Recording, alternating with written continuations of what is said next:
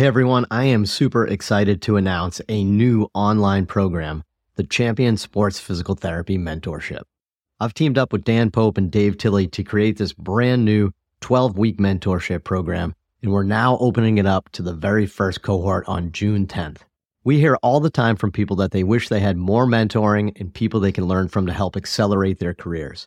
We're going to take you through all our foundations of sports physical therapy, including our clinical evaluation, working with non-operative and post-operative patients, building return-to-sport programs, and even learning advanced phase rehab and strength and conditioning principles for rehab professionals. In addition, we're going to have a bunch of case studies, a community, and live sessions to interact and ask us questions. We really can't wait. Check out the show notes to learn more and sign up today. The first cohort starts June 10th. On this episode of the Ask Mike Reynolds Show, we talk about using movement screens in sports, returning back to gymnastics after injury, and how we assess and manage pain thresholds. The Ask Mike Reynolds Show.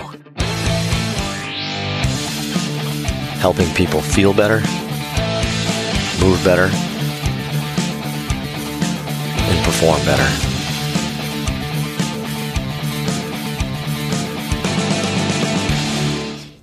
Welcome back, everybody, to the latest episode of the Ask Mike Reynolds Show. I'm up here, Champion PT and Performance up in Boston, Mass. Lenny Macrina, Dave Tilley, Dan Pope, Mike Scaduto, physical therapist here at Champion. We're here answering your questions, so keep them coming. Head to MikeReynolds.com, click that podcast link, and there's a form to ask us all these great questions. So fill them out. We get a bunch of new ones every week. We want to keep seeing more from you guys. So let's take it away from our students. We're going to start with Zach Tellyho from Regis University. Is it university? University. What's the difference between a university and a college? We're finally, one begins with a U, one begins with a C. We're finally Seinfeld, right? We finally have recurring themes, like recurring jokes and stuff like that. I still don't know these answers. So Zach's going to start off, and then Logan Genghis Khan from Wash University. I almost said the University of Washington. Wash you. Watch you. Watch you, baby. Watch you, baby. Watch you. Don't watch me. Watch you. That was stupid. Tally-ho. Deborah from North Carolina. What trends do you see in movement screens for injury prevention in professional sports? What is being used and by whom? What research is needed? In professional sports. So what movement screens are being used in professional sports? I don't know if we necessarily know what other people are doing. Right. We can talk about the evolution of movement screens in professional sports. So I'd say the FMS is probably still like the movement screen that people are trying to use the most to predict injury and stuff like that. We can talk about that a little bit. I know in my experience, I know myself and many other people are kind of moving away from that in terms of using it as an injury prediction tool because we're not quite seeing that's relevant. I think the biggest issue with that, and I'll leave it at this, is that each sport is so inherently different that I'm not sure if there's one movement screen that can do this for every sport. So I know in baseball we have special things that we look for that are above and beyond like the FMS.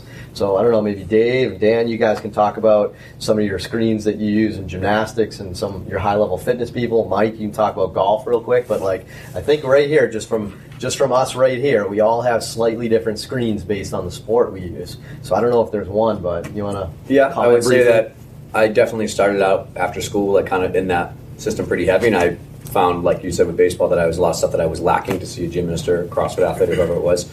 And I would say that I took the principles of the screen, or maybe some of the things, and then I kind of filled in all the things that I felt were missing, and it's much more of a composite screen now that it is, these tests with these numbers. And I would say that in talking with great people, they agree that it's kind of moving away from injury, and it's much more of like what does someone do at a baseline level. So I guess that's where I'm taking it personally. Yeah, I think Mike was kind of alluding to it. In the literature, I think things like hamstring strength testing and that type of deal is coming about in certain sports because they see a ton of hamstring problems, and they're noticing that if you're weak, that could be a predictor. I think for me, I still look at mobility. I'll do my own system. We've kind of created our own. We've alluded to this before. I was educated in the selective functional movement assessment. Dave and I have kind of traveled and spoke a little bit about how to assess your athlete for the CrossFit population. Mm-hmm. I think in sports where you require a lot of mobility to perform well, it's going to be important, right? A lot of people will poo-poo things like stretching as a way to not, reduce the risk of injury. But if someone can get into the right positions to perform their sport, then it makes sense that they probably should get the mobility in order to do that. And it also makes sense if someone's moving poorly from a perspective, one joint's moving a little bit more, we do think that could be potentially related to an injury. So I know a lot of people say like stretching is not important, and big studies will show that stretching doesn't really prevent injury. The other part is that if you can't get into the right positions, or if you're in a poor position, it's going to lead to more stress in a different area. Sometimes I think that's going to lead to a problem. So again, population specific. And I would piggyback kind of like the three things that we've talked about is like our populations could blow the FMS out of the water and be super hypermobile, and that's their main issue. So I think that's a challenge with only using one type of system, whether it's FMS or something else. Is what if somebody is super hypermobile and gets through the screen, but then can't, control it. Right, Mike. What about golf? Yeah, I guess in golf right now, it's people are using the Titleist Performance Institute screen, TPI screen, and use that on our golfers here. And I don't use it to predict injury kind of whatsoever. We do the screen, it's a movement screen, and we're kind of just looking at how those physical characteristics manifest themselves in the golf swing. But we're not trying to predict any kind of injury by using that screen. We're just trying to see kind of the relationship between the two. So I don't know, I'm not trying to predict injury through that. Yeah, well, you're trying to figure out what to do with the person. Right. I think that's the way to do I think it. they much more come down to, do you have what you need to do the sport? Yeah, Titleist did that well. So, TPI did a good job with that concept with Greg Rose and those guys, like just figuring out what to do. And it's kind of what we did with baseball. We hit it from two ends. We said, one, what do we know has been shown to cause injuries in, say, like the pitching delivery, right? And then if we know certain mechanical faults in the pitching delivery can potentially increase force on the body and stress, then we can easily develop a screen for that. So that's one. And then the other hand is, well, what do you need to do in your pitching delivery to maximize your output, like your velocity or your effectiveness as a pitcher? And then obviously you can come up with a screen for that. So I would say, to answer the question in a very super long way, is it has to be specific for your sport. So I think the trend right now in movement screens is away from one standardized screen that can magically predict injury and everything, and to customize it based on the person in front of you. So, boom, next. All right, we got a longer question here. Rob from New York. I have recently had an influx of 10 to 15-year-old female gymnastics athletes. Gymnasts. In the past few weeks as their season ends. I specifically have seen Sever's disease and stress fractures of the fifth metatarsal in athletes who push through for the last few weeks or months. Any wisdom on how long the girl should be pain-free before returning to sport? Have any of you brilliant men, cough, cough, Dave, established a return to gymnastics protocol similar to graded return to throwing, such as 5 jumps a week for week 1, as you would do with throwing, controlling for frequency, intensity, and repetitions? All right, so mental note. Logan's going to read your question exactly as written. This is like Anchorman, right? He read cough, cough. I think you're supposed to go, awesome. All right, so Dave, Lenny, what do you think? Gymnast, when is it safe for a gymnast to return? So you see a ton of these overuse injuries. When is it safe to return? And then, do you have an interval return to gymnastics program that you follow? Yeah, so I would say in terms of when they can start going back, it's obviously pain-free ADLs are usually like the basic kind of starting point. If you can't tolerate just like walking stairs, living your life, it's really going to be hard to tolerate forces of gymnastics that are multiple times body weight. So that, along with the basic stuff of range of motion, strength, kind of like pain-free movement.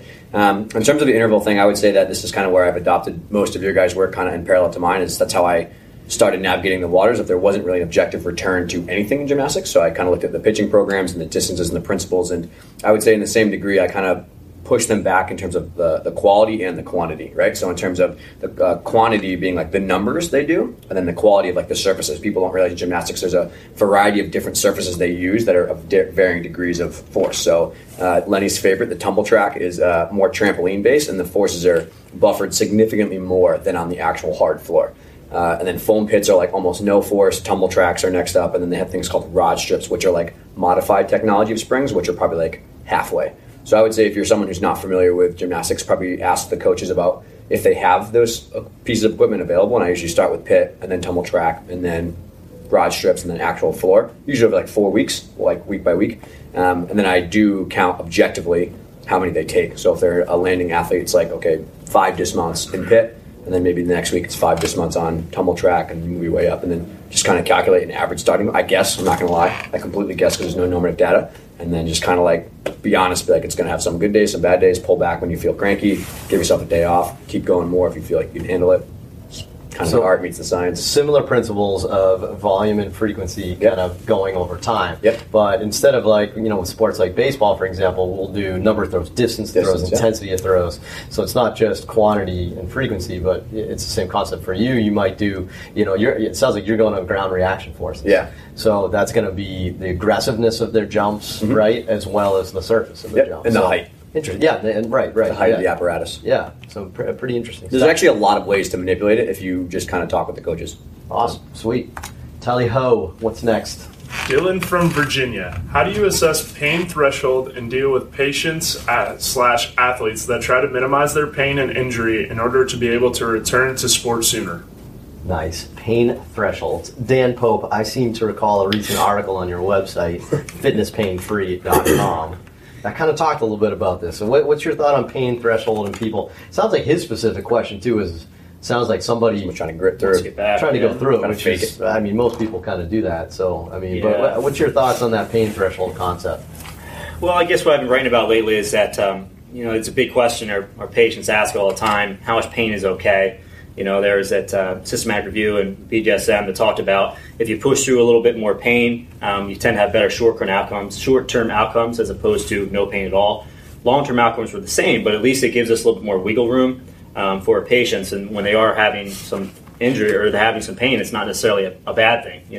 I really like this grasp from Adrian Lowe's text, Therapeutic Neuroscience Education, where it's a little bit of a sweet spot. So if your pain threshold is here, right, we want to work at that pain threshold. So you don't want to blow through your pain necessarily. And the other piece is if you do too little, you might not be pushing enough to get better. So that was kind of the article that I was writing.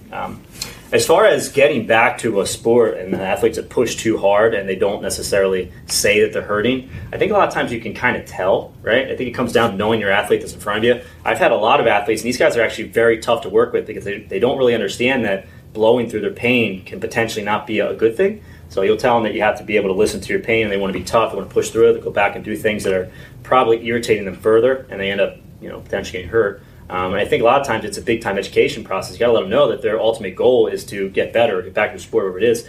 And if you're constantly pushing too hard, you're not actually getting better. You're getting worse. And you'll see that. Like, athletes won't be able to run as fast, change direction as well. Their performance on basic exercise will go down. So you can see that from week to week, and we say, okay, we probably need to change things up a little bit. I think you're still going to get those knuckleheads that just don't care, and they keep on pushing through it, and they don't get better, and that's a very challenging athlete to work with.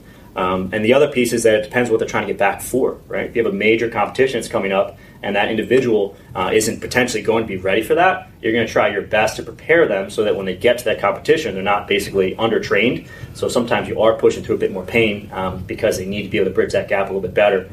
But yeah, on an individual basis, knowing the athlete is going to be really important, and just trying to give that athlete what you feel is best for them from a rehab perspective. I think you can see compensations. Like you said, if you know your athlete pretty well, you can see compensations in their throwing mechanics and their jumping and landing, how much force they can produce, how intense they're able to, they can mask it somewhat, but I think if you got a keen eye on them and you've seen them at their best or somewhat at their peak or even not, you should be able to pick up some compensations. In my experience with sports medicine, I'd say no athlete feels good. Right? I don't know if that's like a good blank statement, but I mean, think about baseball. So a baseball pitcher definitely doesn't feel good, right? They hurt every day, right? And they still get out there and pitch somehow. The position players play 162 games in 180 days. Pretty sure they don't feel good, right? I mean, that's kind of safe to say. I'm pretty sure football players don't feel good. I don't even know how they get out of bed on Monday. I think there's a certain sense of that. I think Dan said it really well. You can push way too far, but I think if you're trying to play at 0% and feel 100% all the time, I think that's going to be really challenging. I think for us, it's about understanding that it's okay that they're in a little pain sometimes, as long as, one, we know that the risk-reward ratio is there, right? So we just have to make sure if they have a significant injury, right, and you're thinking they have a very limited chance of being able to play without hurting themselves more, then that becomes a different equation. But just working through some pain, as long as their performance is up, I think that's pretty common, I guess, is what I would say. So, one more? That's it? That's 3. Perfect. Awesome. Thanks so much, guys. Appreciate another great episode. Head to MikeReinold.com. Click on that podcast link. Ask us questions. Go to iTunes, rate and review. And we'll see you guys on the next episode. Thanks so much. Thanks so much for listening to the podcast. If you have a question you'd like us to answer, head to mikereinold.com/podcast and fill out the form to submit your question. If you enjoyed this podcast, please subscribe, rate, and review us on Apple Podcasts, Spotify, or wherever you listen to your podcast. And please share this with your friends to help spread the word. It would really mean so much to us. Please check out all my online courses, articles, newsletter, and more at mikereinold.com. There's always a ton of great perks for my newsletter subscribers.